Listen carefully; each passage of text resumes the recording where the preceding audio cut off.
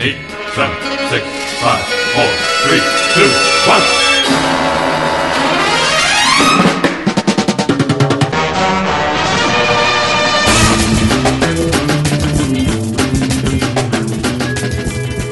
Welcome back to the Outback Cast. This is our 31st episode, and it is probably the most special episode we've ever had. You know, we figured 31's a special number, gotta have a special show. Today, we are going to be talking about probably the greatest living American filmmaker, Neil Breen. With me today, Jake Trapila. Hey, good evening, everyone. Hey. Stephen Coleman. Hey, good morning, everyone. Good morning. What the hell time is it? Different time zones. Oh, that's true. I'm closer to midnight. Different time zones in which it is not fucking morning. Oh, and there's the voice of Adam Myros, who is, he's trying to watch basketball while we do a podcast. He's doing the simultaneous shit. Yeah, I don't know. What kind of person are you? Wise to schedule a podcast in the midst of Game 7 of the NBA Finals. I like how we didn't sports. See, sports are dumb. Well, not really, but that's why we didn't even bother to tell Sean that we were doing this because I don't think we could separate him from Steph Curry. And we got Jack Eason here. Rest assured, he texted me and said, "Fuck no." I figured as much. My rest is assured. Jack, are you there? Did we lose you? Are you alive? I'm still here. I'm hanging on in. Great. Just like your favorite movie, I'm still here. You don't know what time of day it is? No, couldn't. I'd have to look out a window or It's something. a It's not hot, worth it. steamy dungeon in my room. This is the sacrifices we make. We miss the NBA Finals. I sit in a room in 100-degree temperatures with no windows open and no fan going. So We're also missing dads and grads right now, all of us. oh my god, damn it! Oh well.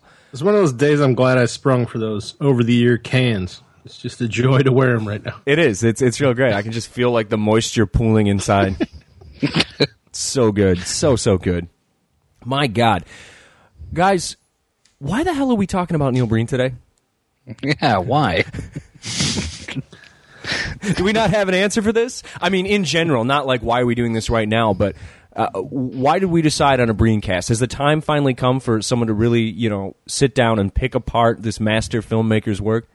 Well, yeah, he does have a new film out. It's slowly circulating the country, and I think since we all seem to be enamored with his work, now would be an ideal time to discuss who he is and what he's done. Yeah, I think he's probably on the verge of being a Tommy Wiseau level figure.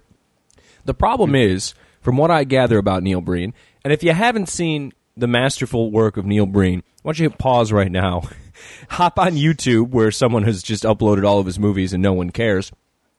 Watch this guy's stuff. It's otherworldly. There's some fan supercuts too if you want to get to the good stuff.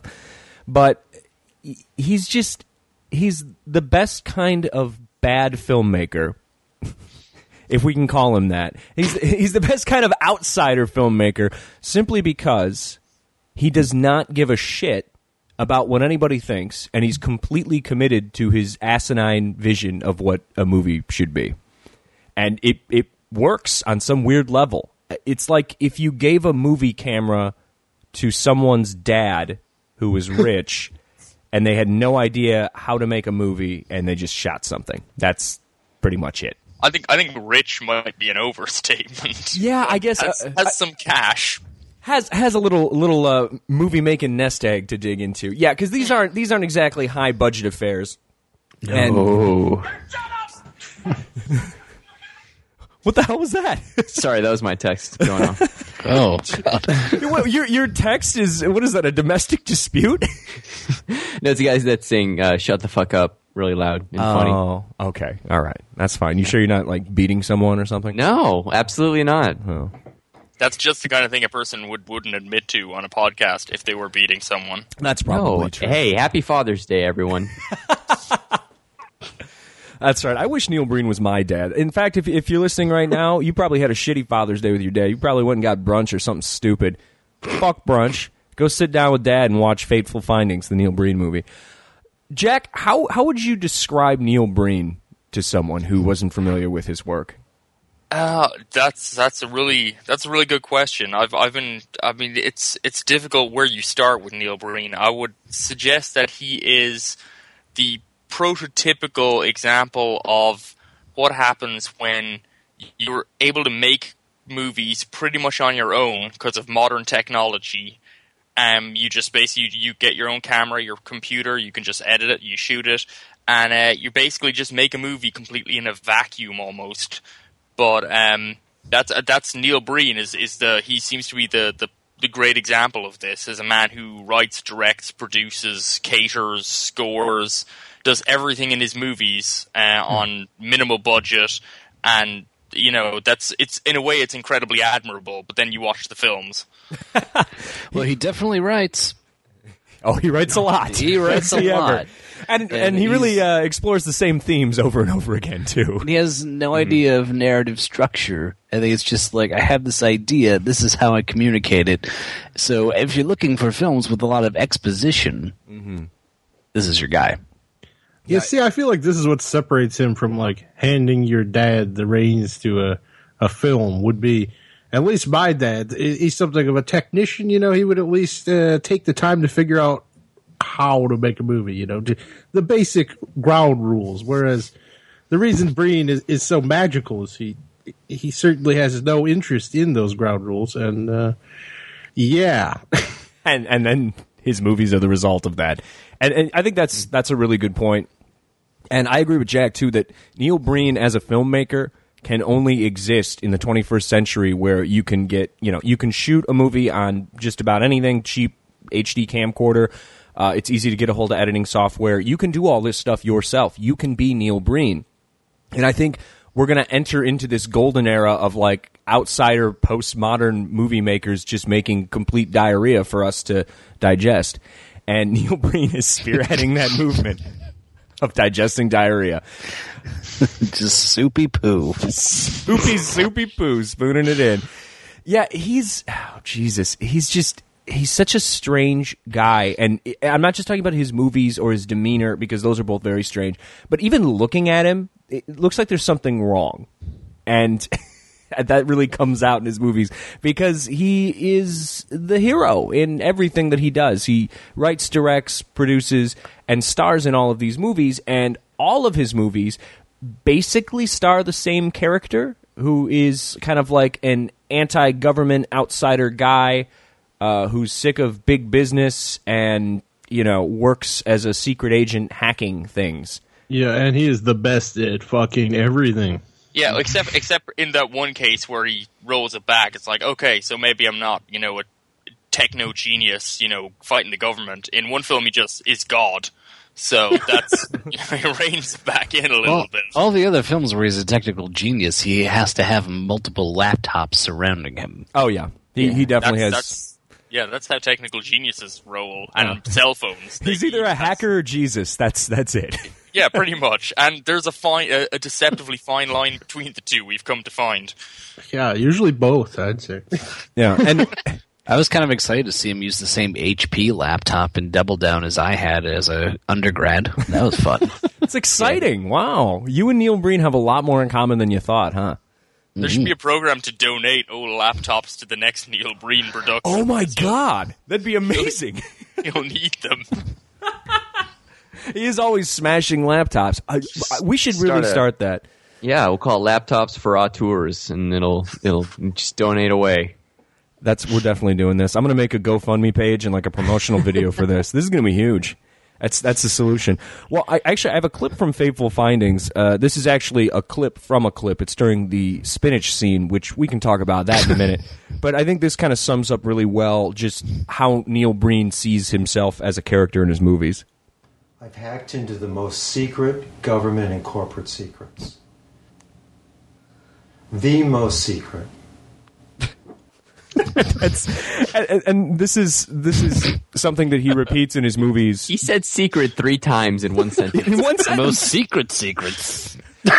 It's wild because he writes things like this where, it's a secret 3 times in one sentence to prove a point. And then he also does this thing throughout all of his movies, but specifically in Fateful Findings. This is really bad. He repeats everything he says like 2 or 3 times. So it almost feels like, like if this was any other movie, it would be like the actor was doing the line a couple of times and then they were going to take the best cut. But Neil Breen keeps all the cuts and it just keeps going. Yeah. And it's really weird. And then, of course, in this scene, it's this weird... can I call it a love scene? Is it a love scene? I'm not sure. But again, this is the weirdness of Neil Breen, where after he gives his speech about how he's hacking into secret government computers, he's got his lady friend with him that he's telling this to, and a plate of just plain spinach, like he's a bunny rabbit or something. And the camera keeps like panning over the spinach, and then in the throes of passion, like the spinach just spills all over the table, and it's weird. And he does this thing where he's like eating it and like being sexy about eating it. I don't know. It's really uncomfortable to watch, but that's Neil Breen. Yeah, there's a lot of uncomfortable sexual tension in all of his films. Particularly his second film, I Am Here Now. I feel there has to be a dramatic pause because he's like 4 dots, like an ellipsis plus 1 yeah, dot. it's not an ellipsis. it's extra pause. That's very true. Extra pause for I Am Here Now, which is his second film, and that's the one where he casts himself as God returning to Earth to judge humanity because business is bad, capitalism is bad. Extra pause sounds like how you would describe the pacing of all of his films. They're all on extra pause. Yeah, that's actually true. That's very true. There is certainly for the breakneck pacing of, say, his debut Double Down, which is a hard-hitting techno thriller that involves him as a hacker trying to evade all of the governments of the world because he's hacked all of the governments and they're all trying to kill him. And I mean, it's a very high stakes kind of premise, and it's basically just him sitting in the desert for most of it, talking to himself and walking over rocks now and then. Yeah. So yeah, there's not like, I can't think of any major chase scene or really kind of snappily edited sequence in a Neil Breen film. Snappily edited. Snappily edited. It's mostly. Yeah. Shall we call the pacing stately? Stately. No, he doesn't understand how Glacial? montage works or anything like that. Yeah, there really isn't any pacing at all. It's just all over the place. And Double Down, his first movie, he said in interviews before that, he never went to film school. He just wanted to make movies. No. And yeah, can you believe that? He never went to film school. I also believe he's never actually kissed a woman except for the ones that he pays on his movies. But he said that Double Down was his film school. Like, he just said, I want to make a movie, I'm going to make a movie, and he made it. And I think that's why Double Down might be the most difficult to watch Neil Breen movie, and yet the most rewarding, perhaps? Well, it does seem like a movie made by a guy who's always wanted to make a movie, but just has the story and doesn't have a script. Yeah. So he just films the story. And even story might be a bit of a reach. It's more of like, I have an concept, an idea. Yeah, it is a premise, primarily. Well, yeah, what I feel with Double Down is that I feel he wrote extensively for it, because Double Down, when it started, I actually was wondering if at any point he would ever say anything like on set sound, because like the first 10-15 minutes of it is voiceover pretty much. I was like, is the whole film just going to be voiceover of shots of him walking around? And eventually he does speak on camera, but it takes a while, and the film is like, it's just lengthy monologues. It's almost entirely just Neil Breen talking to himself about the scenario he's in, which involves, as said, all the government's trying to kill him because he's a elite hacker. It's interesting because it almost functions as an anti-action film. A name like Double Down, and the basic premise of, a secret agent is trying to stop the government or something, and everyone's out to get him. A normal movie would kind of cut around all this mundane bullshit and to get to the action scenes, but Neil Breen doesn't really have action scenes, so all we get is the mundane in-between stuff. It's not normal. The cheese film. and the bacon between the two chicken breasts, right? Yeah, exactly. Yeah. That's Double Down. It's like Double Down. I feel like I went insane when I was watching this movie. Like, let's not forget that it's probably comprised of, I'm going to say, a solid 40% of ridiculous stock footage.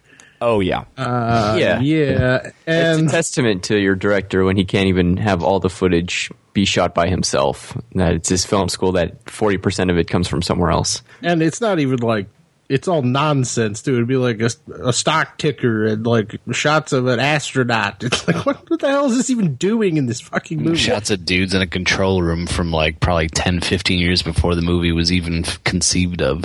Yeah, none of it matches up at all. It's just a huge mess. And there's lots of like Las Vegas Tourism Bureau like footage. And not only Las Vegas Tourism Bureau, but he intersplices Las Vegas footage with New York City. Like you can clearly see that it's New York in the background. Well, and to be fair though, New York is like the closest thing to New York.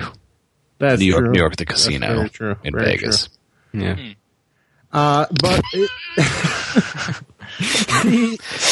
I would definitely say, because I was thinking about this when I watched, because just earlier this week I watched I Am Here Now, which was his second film. And it did occur to me at the time that I was always thinking of the Alfred Hitchcock quote, where Hitchcock famously said that drama is life with all the dull bits cut out. And I think it goes back to that's not what Neil Breen thinks drama is. Clearly, his drama is life with all the life removed and a lot of dull bits curiously remaining. it's I can't even sorry to go back to Double Down, but it's like how many times in the film does he wake up next to his car in the middle of the desert? Like I'd have to put it at probably around 20 times. Just a series of events will occur. All of a sudden, it cuts to him laying outside of his car in the desert. It's impossible to grasp if any time has passed, if any of it's actually occurring, or if it's some delusion.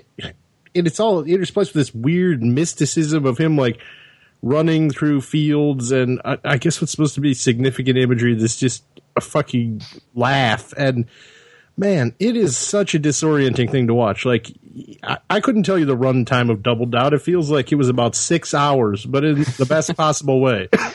Yeah, I felt like I just like watched Workmeister Harmonies and Satan Tango back to back, but it's like now this was a brisk 84 minutes. It's taxing. I was texting you, Myros, while I was watching it, and I was like, holy shit, I've only been watching this for 45 minutes, and I feel like I've spent an entire lifetime in front of my TV screen watching this. It's insane. It almost reminds me of like Harmony Korine's Spring Breakers, where there's lots of repeated dialogue, and it kind of like overstimulation and repetitiveness are like utilized in a fashion in that film to actually say something. Breen's kind of utilizing it because he doesn't know any better, but it's weird how it has a similar disorienting and unsettling effect. It just strikes me as somebody who's seen a few movies, probably a few art house films, and just feels like this is what I need to do. Like, I got that the whole time watching Double Down. Yeah, well, he says he's no seen them all. concept of what art is, but just like, well, it needs to be long, it needs to be boring. Things need to mean something, even if I don't know what they mean. Here we go. Yeah, I mean, he said, Jake, didn't he say this in the interview with you, where he said he's seen all of the movies, but he's been influenced by none of them? Yeah, that was the very first question I asked him was, what are some of your favorite films or influences? And he says, I get asked that a lot, and the truth is that nothing really influences me. I've seen them all, I know them all, but, I'm above them. And I'm like, okay, so he's basically said that he's seen every important film that you can see, but his work does not seem to be informed by any of it. Well, I would certainly agree with the latter half of that, but I don't know how many movies he's seen. To that end, because I feel, if there's any movie that it reminded me, particularly say Double Down and to a certain degree Fateful Findings, there's a certain overlap. So Fateful Findings has this like two-tiered narrative, which is extra confusing because the two narratives never really comfortably align with each other. There's like a techno hacking element, and then there's also a kind of a mystical, magical element. Double Down is straight up just it's technical kind of computer stuff, and it really reminds me a little bit of The Net, the Sandra Bullock 90s movie. It's kind of obviously that movie is a lot more competently made and has a lot more action sequences that are in a traditional mode, but it seems to be a film that has decided to be about technology but has not done any research to back that up, because that would seem pointless, I guess. But they went the other way. I guess if the net is just action movie that just happens to be about something vaguely technological, Breen's films are about something else. Mostly his very odd social critiques, which I guess we'll get into in a little bit.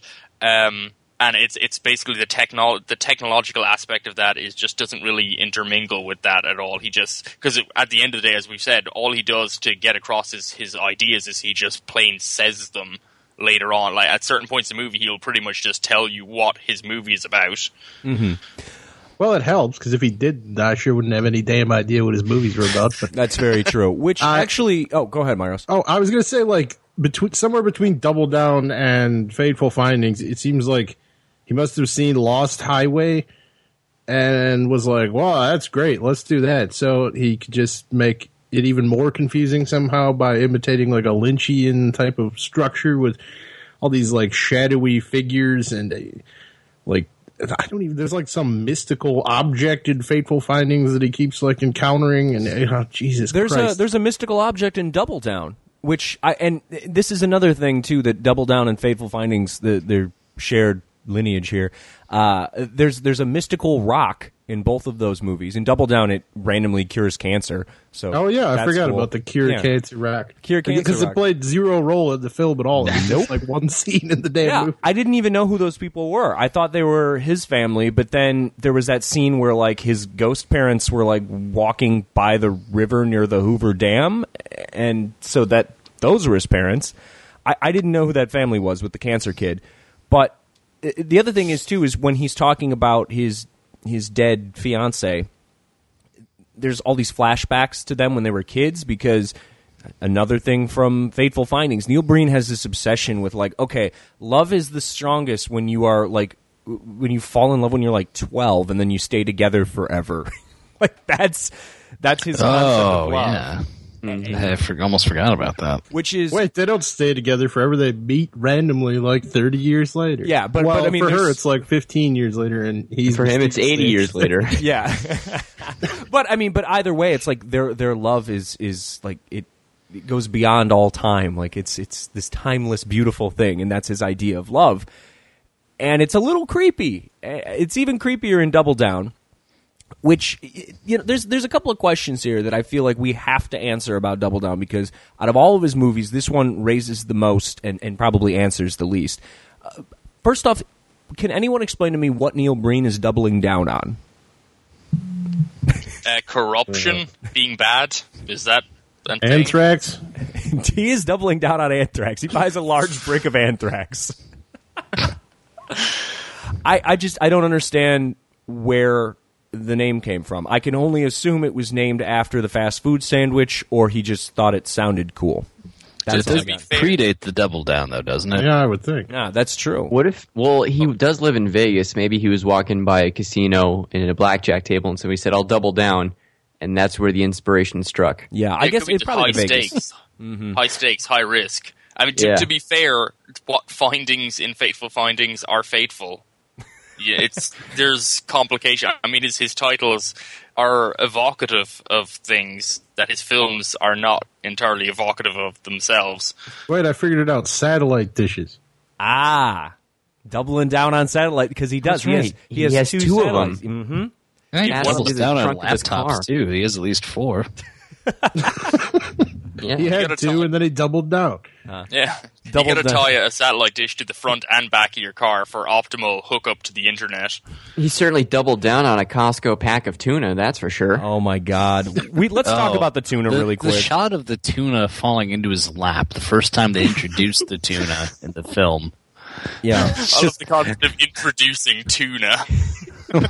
can we? I'm going to play the tuna scene right now. I'm going to play it for the audience here. So this is the beginning of the movie. During this like 20-minute like monologue that he gives, and he's talking about how he hacks into secret computers and blah blah blah, and then he just briefly says, "I don't even stop for food. I just eat cans of tuna," and he just slops tuna all over his pants. This is that. I don't need much to live on anymore. I just eat tuna out of the can and live in the car. That's just like I can literally. tap into any government secret system by way He of my drops a computer, lot of cell tuna phones, on and his dick. satellites. He almost gets into a car accident at one point because he drops the tuna. Secret system. Yeah. That's Everything I need is always with me. And why does he have to eat in the car? He spends so much time sitting around the desert. I mean, it takes how long to eat a can of tuna? What, 2 minutes? Yeah, you would think. If you're really into it, yeah. Double down on that pretty quickly. For being the setup being that he's like the most powerful man on earth, then why in the hell does he live in his car and eat canned tuna all day? Doesn't make any damn sense at all. They send hitmen after him all the time, and he lives off the grid, so he You can't think get he'd have like some sort of Faraday cage bunker or something, not a goddamn piece of shit car and some canned tuna. It's true. It's not even a very nice car, is it? No, but he does steal a Ferrari later because anything can be stolen in today's world with electronic locks. Because that was a surprisingly affordable rental for 2 of his films. God. Yeah, so the tuna, and it is important that we talk about how he introduces the concept of the tuna. This is one of the only, like, consistent things in this movie, but the tuna cans are always around. And my favorite part is there's this scene towards the end where he's setting up his satellites or whatever, and he's got the trunk open, and he's digging around to get his magic cancer rock, which he hid in an empty can of tuna. Inside of his trunk, there are literally dozens and dozens of empty cans of tuna fish. So that raises 2 important questions. One, does Neil Breen and his car just smell like tuna because he's got like festering tuna water cans in his trunk? And 2, why do you keep the cans? Why don't you throw out the tuna It's the cans? bachelor lifestyle. Well, I feel the second part, it's clear that Neil Breen, I think a consistent theme through his cinema is both a avowed distrust of the government, a use of technology to fight the government, but also a kind of an ecological message. His films are very much into sustainable energy and preserving the environment. So I feel if he has to live out of his car in the Las Vegas desert, he's not going to litter. And I think that's why his trunk might be full of tuna. That's true. So he's just going to hold on to it until he finds a recycling bin. Until he can hack the city dump and deposit his tuna cans. The hanging on to garbage actually appears in Pass Through, along with something else I just forgot. But at one point in Pass Through, he meets this comely young woman and invites her to sleep in this filthy trailer he has. And she's like, I'm not going to sleep in there. It's dirty. And he goes, okay. And then he crawls in on all floors into the trailer. And he just starts throwing all of the cans in the trailer out the window. And then he goes, there, I cleaned it for you. What? That man must get so much tail. One of the greatest things you'll ever see. Like, he throws this whole wad of toilet paper out of the window. Oh, my God.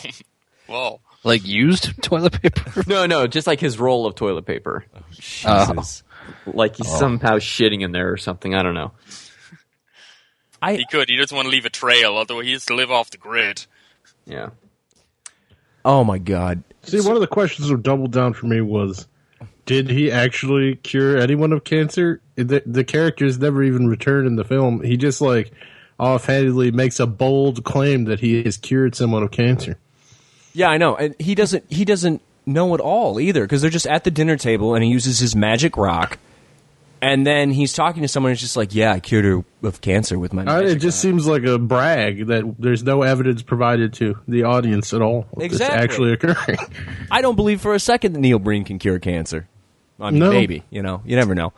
But Double Down also has my favorite Neil Breen noise, which is this. Hold on.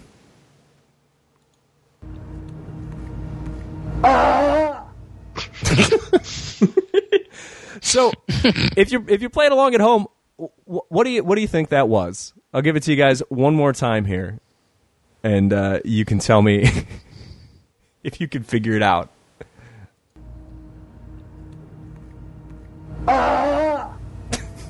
What is happening to Neil Breen in this moment? Is he hitting the nut button? That's what. And the face that he makes too. It looks like he just had a very painful orgasm. Like he climaxed and then just like shot barbed wire out of his dick. Came and passed a kidney stone at the same time. That's it. That has to be it. That is the noise that he makes when his girlfriend is murdered in Double Down, as he holds her lifeless body, which is really lacking a bullet. Right, the hole. weird pool scene where you see his scrotum. Yeah, you get lots of bugs. Oh yeah. Oh, that's right. This follows suit with like Tommy Wiseau's The Room as another infamously bad movie, and there seems to be some complex among the independent outsider film director, the auteur who does everything, that there has to be nudity involving them specifically in their cinema. And Neil Breen follows through on that in both Double Down and in Fateful Findings. We get tasteful shots of his rear end at certain points, and in Double Down, as Jake alluded to, slightly more if you're willing to interpret. I didn't know if I saw his balls or not, so I actually paused it and I rewound it, and I walk over the TV and I'm like, those are his balls. I just want to paint a picture for the audience of what Neil Breen looks like. He looks as if Gary Shandling had been lying in said pool for a solid 6 hours. He does look like an emaciated Gary Shandling. I in my piece online, I called him, he's 50-year-old Patrick Swayze crossed with a Vulcan.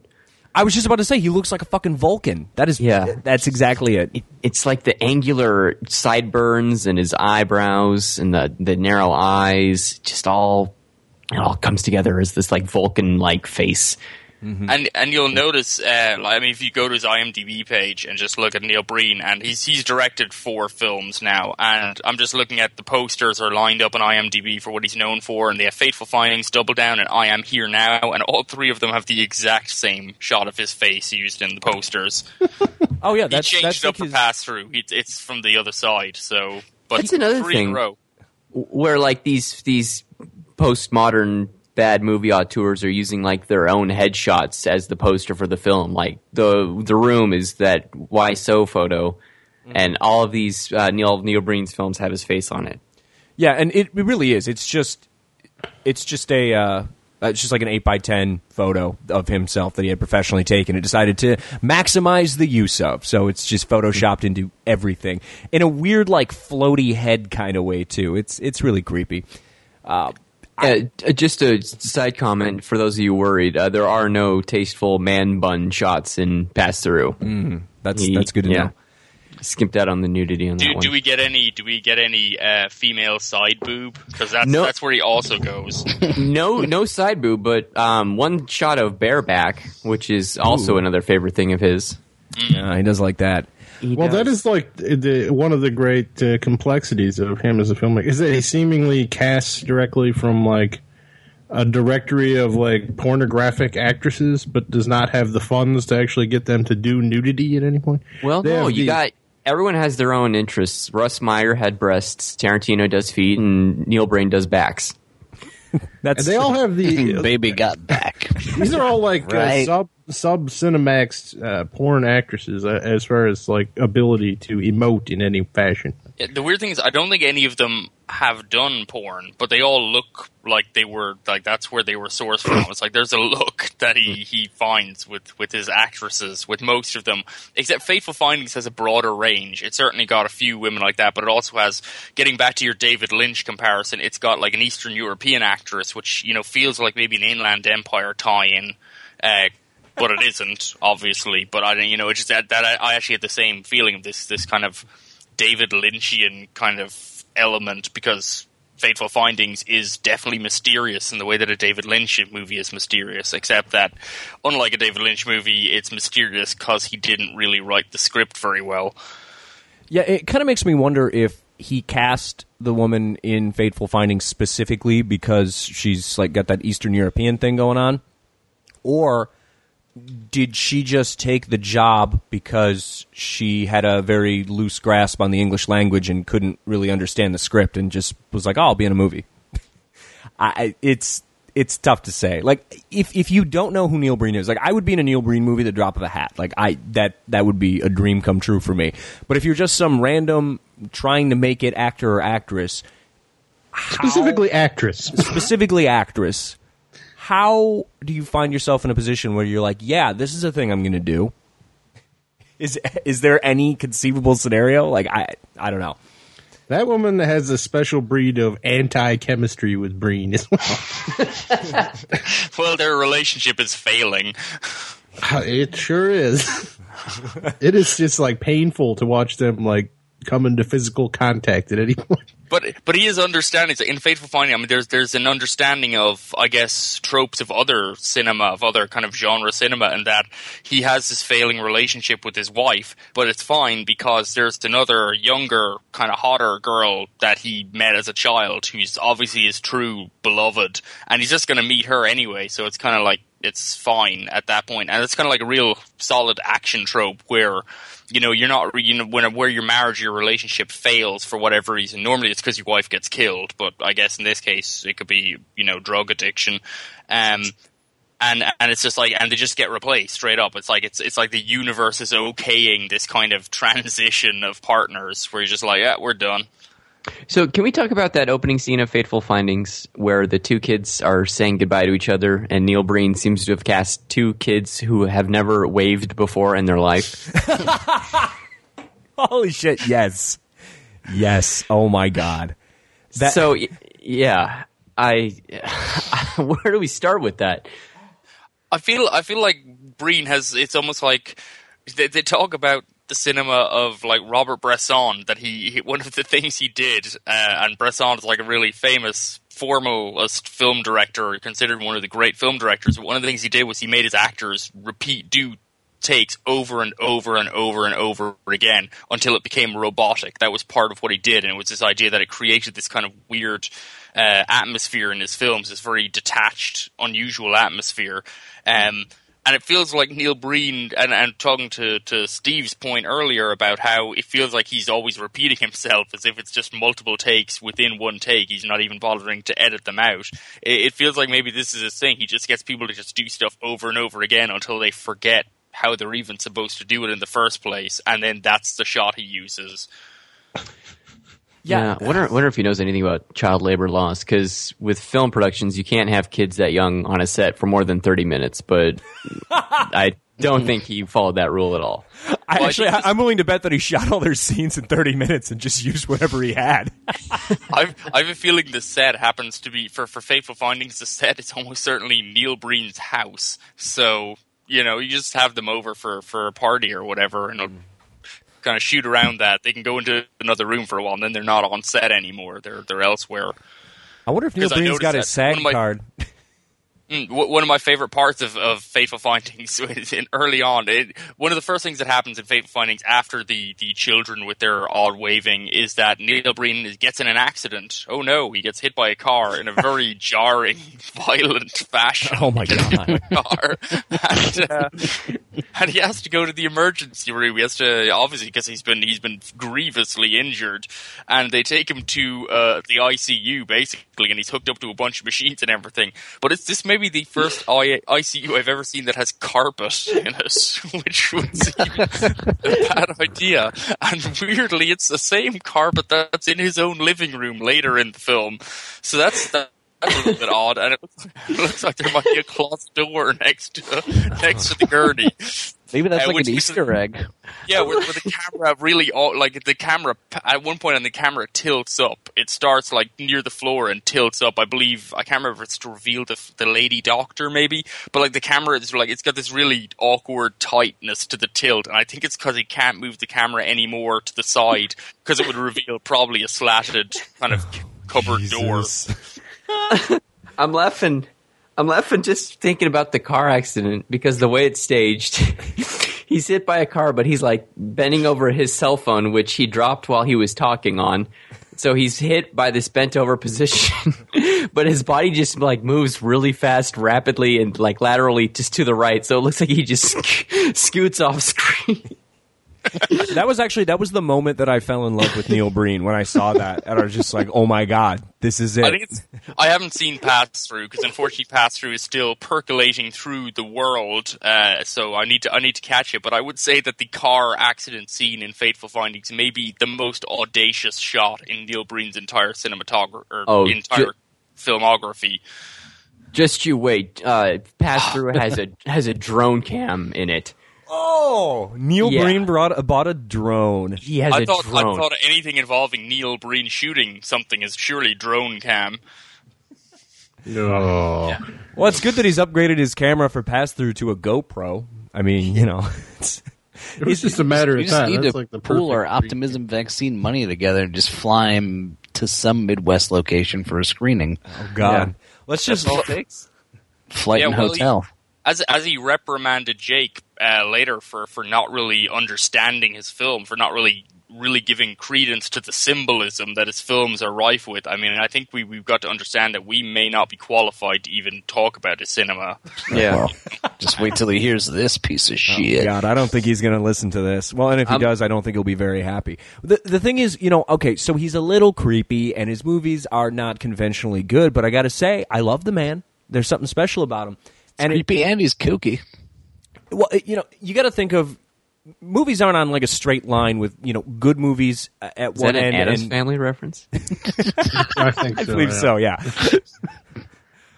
Movies don't exist on this linear plane where you got good movies on one side and bad movies on the other. It's almost like a curve, and if you go beyond bad into this other realm, you start to wrap around towards good and brilliant, and that is the realm that Neil Breen lives in. Thank God. Yeah, I mean, certainly, I'm looking forward to Pass Through when I have a chance to see it. As much as tedious as his films can be, as just slow and confusing as they often are, I mean, they certainly are oddly riveting in their own way. And they reward, I feel, right down to the end credits, particularly for something like Fateful Findings. One of my favorite things in credits for any movie ever is that in Fateful Finding, he has a bunch of credits for like companies like Lighten and Films LLC and the B&B Effects Studio for special makeup effects. And so he's all these kind of like Eats and Eats craft services, like these just credits throughout the credits, which are clearly, I mean, these aren't real companies. They've all got really stupid names. And it's fair enough. So he's fluffing out his credits. But then at the end of the credits for Fateful Findings, he actually puts in a caption that says, any of the above listed companies in the credits with an N or a B, which is Neil Breen, in the name are fictitious. This work was actually done personally by Neil Breen. Yeah. That's incredible. That's an amazing thing to consciously put in the credits to your own film. It's like a joke, but then he explains the punchline at the end. That's fucking beautiful. That's so Neil Breen. That's it. I mean, anyone could tell, but he still tells you, and that's kind of how all of his films work. It's kind of like you could probably figure out what was happening to some degree, but he's going to tell you anyway, and he's probably going to tell you more than once. Yeah, he's just repeating it nonstop. You get it? He does it at the end of Pass Through, too. The exact same thing. Like, Craft Services was by NBN Services, all that. Is What do you think NBM he Craft Services? that serves just- for craft services. I was just thinking like cheese sandwiches, like just Wonder Bread Spinach. and some Velveeta. So that's the vegetarian option. Neil Breen brings you a plate of plain spinach. I wonder, he does his own stunts, too, I'm sure. He hurled a couple of laptops in his films and a couple of cell phones. So that's something. Oh my God, there's a scene in Pass Through. So part of Pass Through is there's these kids that are like researching this astronomical event that's going to happen in the desert sometime soon. And it's 3 children, and they're consulting with this old guy who's in a hospital bed, which is, supposed to be in a hospital apparently, but it's just in his bedroom. And so they go out to the desert with this old man in a wheelchair, and these 2 kids have to push an old man in a wheelchair while the third one carries his oxygen tank. And it's one of the best things I've ever seen in my entire life. Is the wheelchair the same one as in I Am Here Now? That there's an old man in a wheelchair and he like cures him, and the man because he's God and he cures. There's an old man in a wheelchair and the man stands up and walks because he doesn't need the wheelchair anymore, and then the wheelchair magically disappears. It has to be. It has to be. And the thing is, they're in the desert too, so the kids are trying to push this full-grown man over like rocky terrain through the desert, and one of them is dragging along his oxygen tank. For fans of Double Down, also his vest with all the medals on it makes a comeback too. Oh, that's awesome! Little Yeah. Easter egg there for the fans. Thanks, Neil Breen. So I think I just had a revelation about something that was confusing me. A fateful finding. A fateful finding from Fateful Findings, in all honesty, because it features very prominently when he's hit by the car. It's a Rolls Royce that hits him, and this is kind of what led me to think, oh, this is like an independently wealthy guy just making a film. And one of the major side plots is his buddy is constantly working on a Ferrari, which is this whole illusion of his wealth was pulled right out from under me when I watched Double Down, because there's a scene that takes place at a rental lot that prominently features both of those vehicles. So I was like, why on earth is a man who so abhors greed and consumerism featuring these big, I don't know, symbols of wealth in his film so prominently? Like, is that a really useful way to spend your very limited budget? But then it just dawned on me. See, I can see what Breed's going for here, because, you know, that guy's marriage fell apart because he was more concerned with that big shiny car than his wife. Mm-hmm. And, yeah, I suppose the Rolls Royce is a little more obvious since it just kind of runs him down in the street. So. That is a good point. He's operating on a lot of levels here, guys. We should. I mean, yeah, and the guy with this Ferrari or whatever, maybe it's a Lamborghini. I don't recall at this point, but anyhow, it's he's always in his garage just working on it. But when we say working on it, what he's actually doing is just rubbing a cloth under the left wing mirror of the car. That's literally the only part of the car he ever touches at any point in the film. And his wife is accusing him of loving the car more than he does, and eventually things turn violent because of the amount of time he spends with the car. But literally, he never touches it, and he just rubs underneath the left wing mirror. Like a weird OCD freak. And then it gets shot. Well, that's because it was rental. He couldn't exactly get under the hood there to take that thing back at the end of the day. Yeah, he could only touch the part that would not be on camera if you were filming it. Exactly. I don't... They take money off of those fingerprints visible on the car when you drop it back. So nobody will look under the left mirror. Yeah. It's just not done. I'm really interested, too, in... we talked about how odd Neil Breen's idea of, like, love and intimacy is, but I think equally asinine is the way that he views and portrays violence, specifically when it comes to guns. Holy shit. So your movie is called Double Down, and it looks like it should be a big action romp. And there's only 2 scenes with actual guns in them. One is Neil Breen, like, just shooting wildly into the air in the desert with blood spraying back out his face. And then the other one is, I cannot figure this out. So I'm hoping maybe you guys can connect the dots here. That scene at the end where there's the guys by the train and they get shot, and then the one guy, like, puts a gun to the other guy's head and shoots him in the head? What is that? What is why are those people in the movie? Why is there a train station? Why does the guy shoot his friend? Why doesn't the gun actually go off? He, like, doesn't even pull the trigger. He just, like, puts it up, and Neil Breen hit gun noise on GarageBand. It's insane. It's completely insane. Symbolism and metaphor, Steve. That's all you need to know. But why are those characters even there? I don't know who those characters are.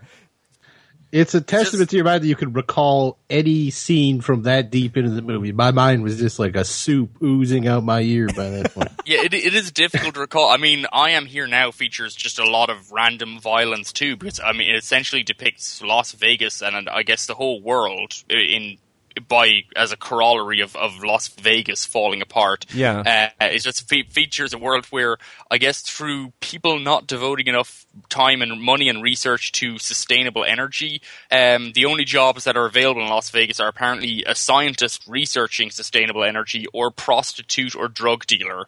Those are your only options, and if they're not investing enough in sustainable energy, you have to become a drug dealer or a prostitute.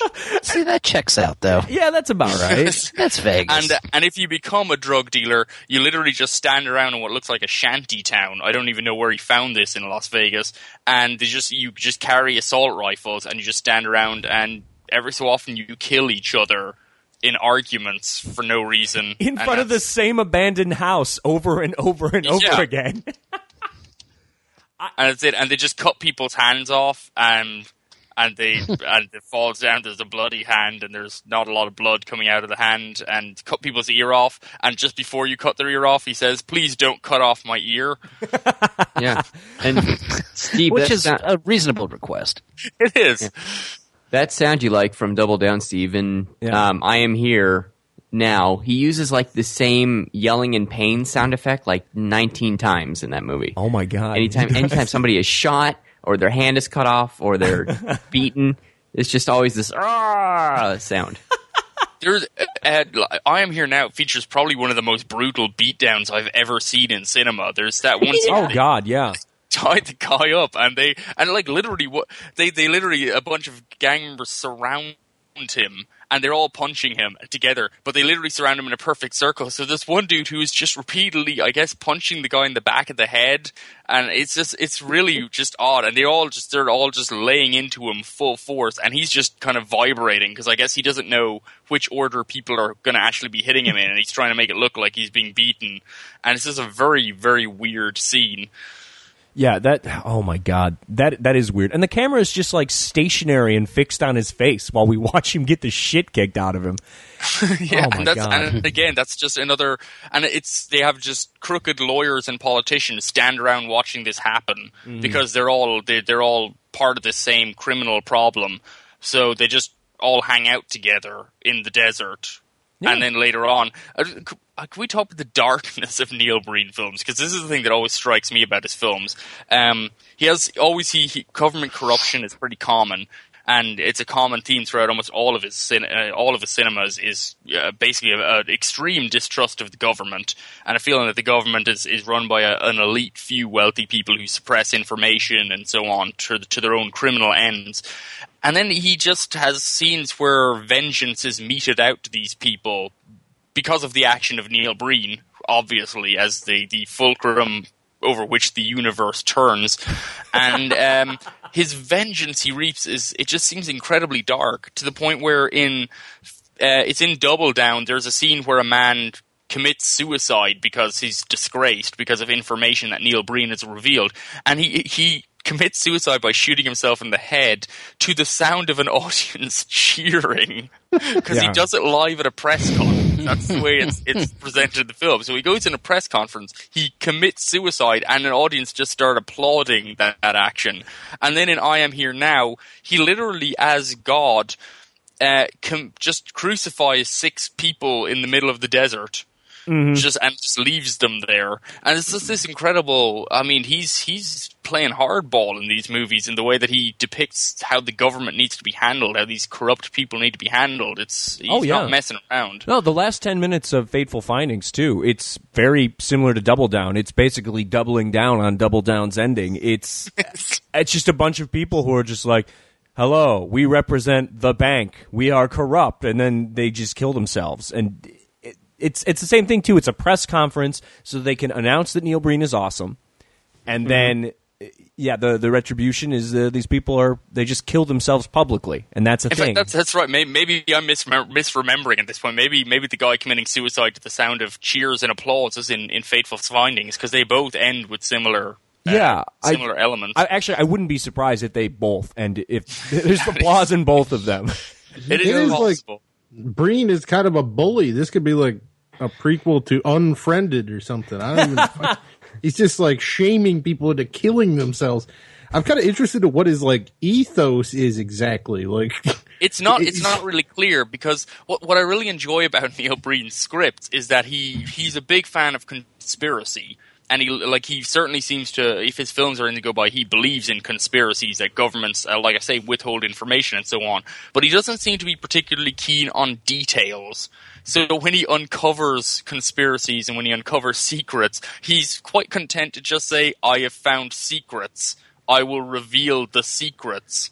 And I don't even know. He just seems as if he abhors corporations and capitalism and greed, and yet that seems entirely at odds with the very violent nature of the retribution. Yeah, well, it's like, what is he? Is he just like wanting some sort of a violent revolution in the streets? Is that what Breen is advocating through his film? It's curious. Yeah, I mean, he reminds me actually a little bit, like, say, a bully. I think Steven Seagal, who's perhaps our greatest cinematic bully in his on-screen persona.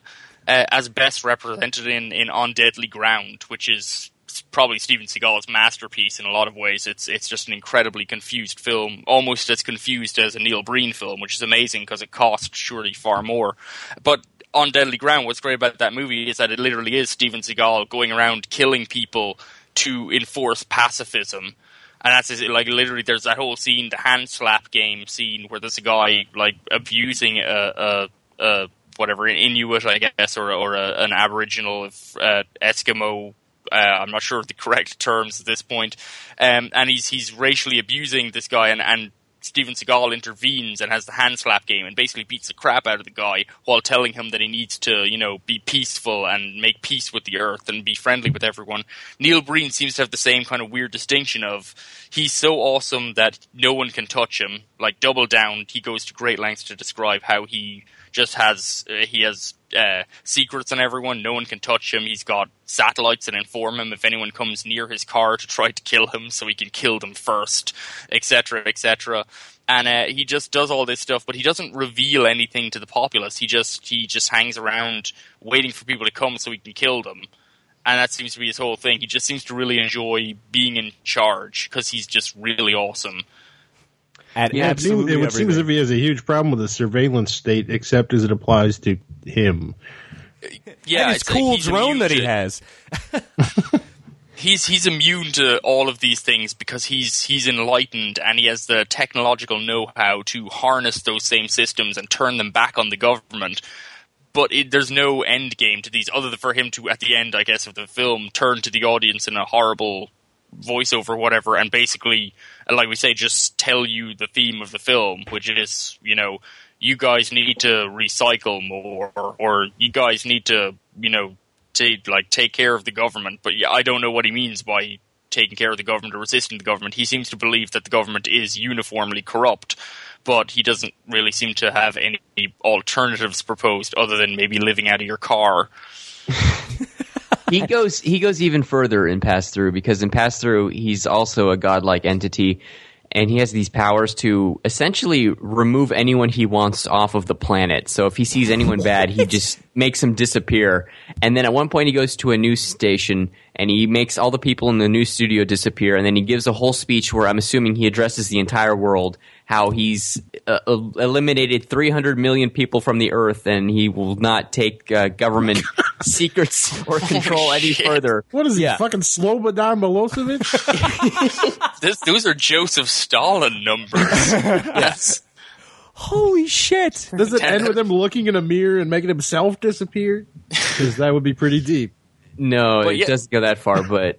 That is amazing, because that seems to be the end goal. I mean, it's this weird crypto-fascist kind of substructure to his films, which is that he's enlightened to the point that he knows what's going on. No one else knows what's going on. He's always a lone wolf operator. Like, he doesn't share, like, any responsibilities with anyone. He's totally on his own in the world against everyone.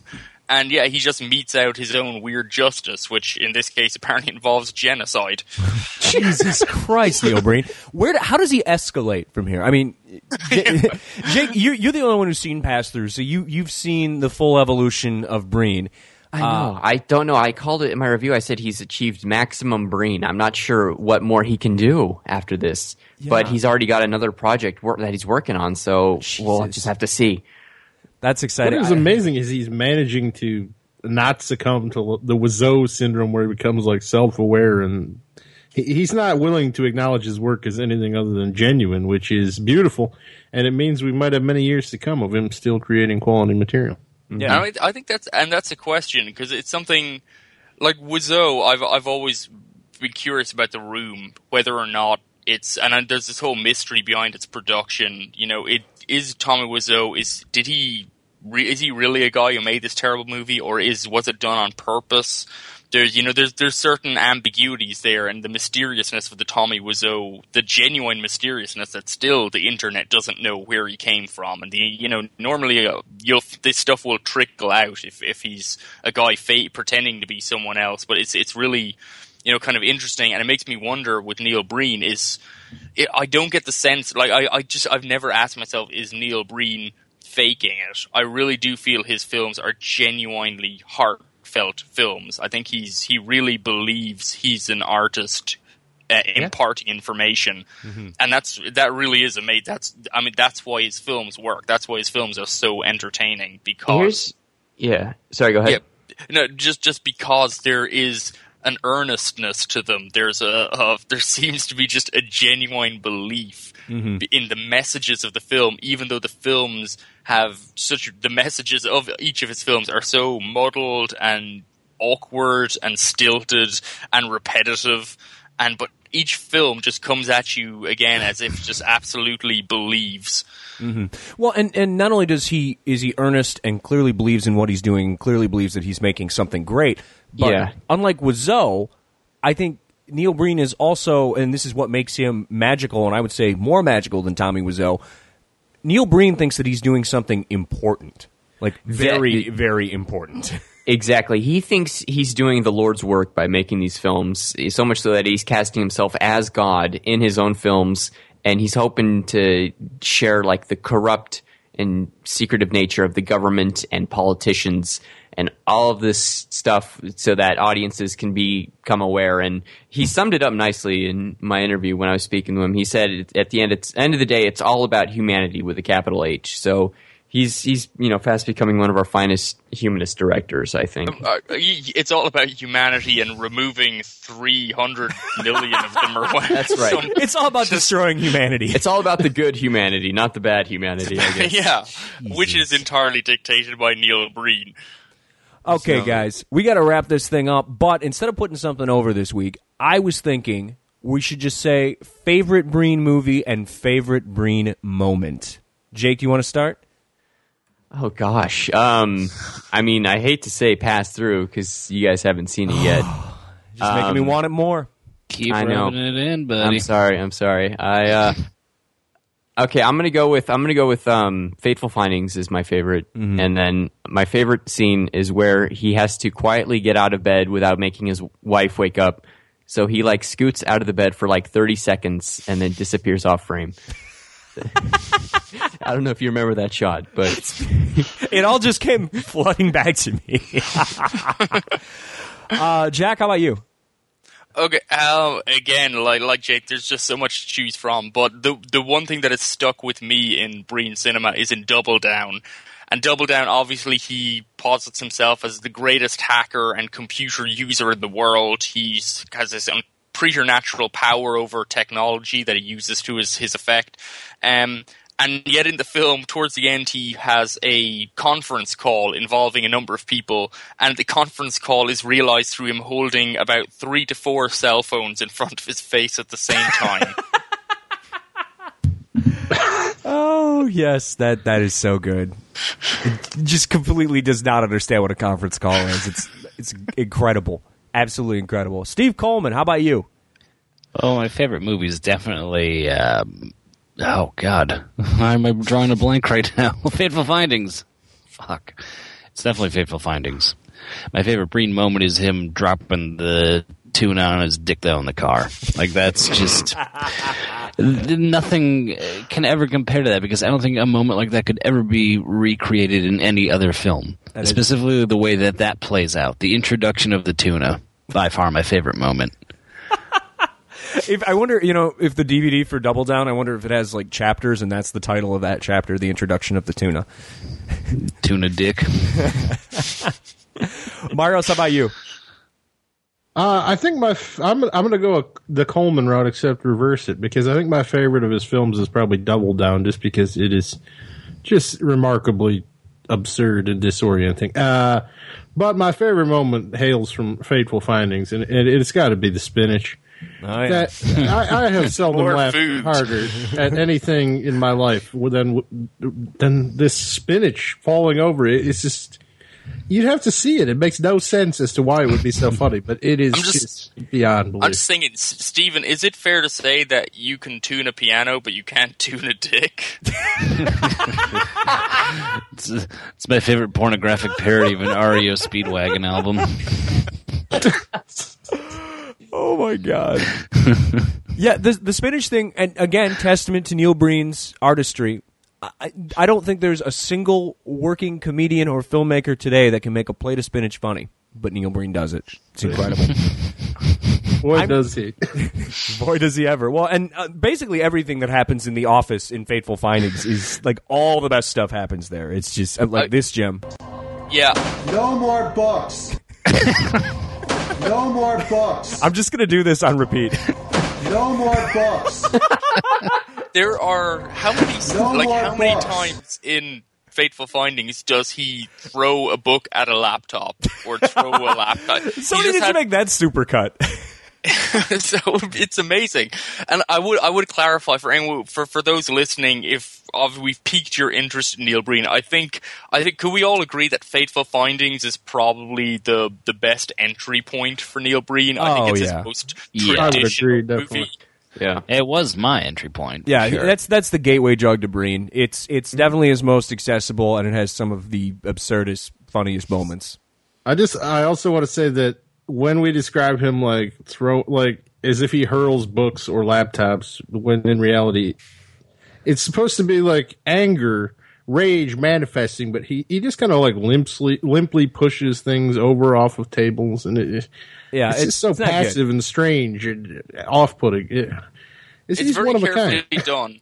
Yeah, it's very carefully done because I think he has 4 old laptops in Fateful Finding, and they're all open on the desk at the same time, at all times. And he has to do stunts like throw a book at them when he's frustrated or angry, but I don't think he really wants to. He's careful to not break them to the point that they would ruin continuity, I feel. Yeah. So, it's Yeah, a very... they certainly don't work, but No. I guess they have to have the appearance of potentially working. Well, they don't even have the appearance of potentially working. They're never turned on. He just types on like a blank screen. As he works on his amazing books, because he's an incredibly successful author, but yet he has a book deal that he just backed out of. No more books. He will not write any more books. And it turns out in a phone call with a supposed phone call with his supposed publisher that he's not contractually obliged to write any books for his publisher while they try to lean on him to finish his next book, which I don't know what kind of contract he's got going on there. Yeah, that's a little but that's strange. impressive. Yeah, oh God, Neil Breen, I love you. I think I gotta say, Fateful Findings, definitely my favorite Neil Breen movie. And if I had to choose, I mean, it's either this No more books. or my other favorite scene. It was actually a surprise because I feel like I Am Here Now is probably lesser Breen. It's not essential Breen. It's still good Breen, but you should see the other ones first.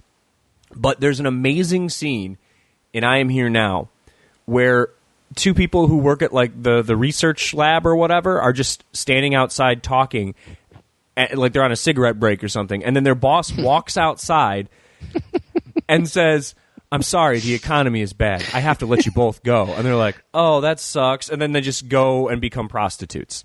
Like that is...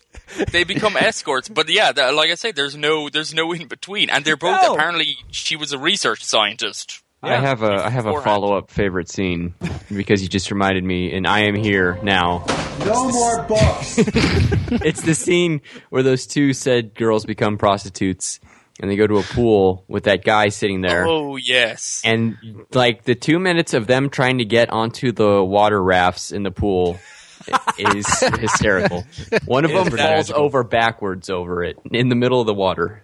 yeah. This is the kind of stuff that I was thinking just earlier, like the Alfred Hitchcock with the boring bits removed. It's just that's the kind of thing a lesser filmmaker would have cut around in his film. But Neil Breen just leaves the camera looking at these 2 girls just trying to get on those things, and then later on they do a sexy dance that they take their tops off in front of for this guy, and then they just awkwardly just hold their own breasts for a long while. An incredibly long period of time just to cover their nipples. Yeah. And that's possibly one of the most sexually charged sequences in a Neil Breen film. So enjoy that. Oh God, Neil Breen he's an icon. He's a cinematic god, and he's someone who you need in your life. So my recommendation for you, dear listener, right now is go on YouTube. You can find Fateful Findings. You can find Double Down. You can find I Am Here Now.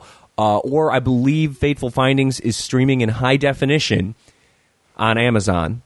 And you need to watch these movies. Get yourself a 6-pack have yourself a night of Breen. Settle in for the ride because it's going to be great. But I would not buy a DVD from Neil Breen. Don't ever do that. That fucker. By the way, Steve, I just got to congratulate Dan Gilbert. You did it. You're the best. Oh, Cleveland won? They did it. There we go. He's the best. This officially dates the podcast. And R.I.P. Anton Yelkin. Oh, yeah. That's a shame. That sucks. Yeah. Well, on that note, Happy Father's Day, Tony. No more books. bye.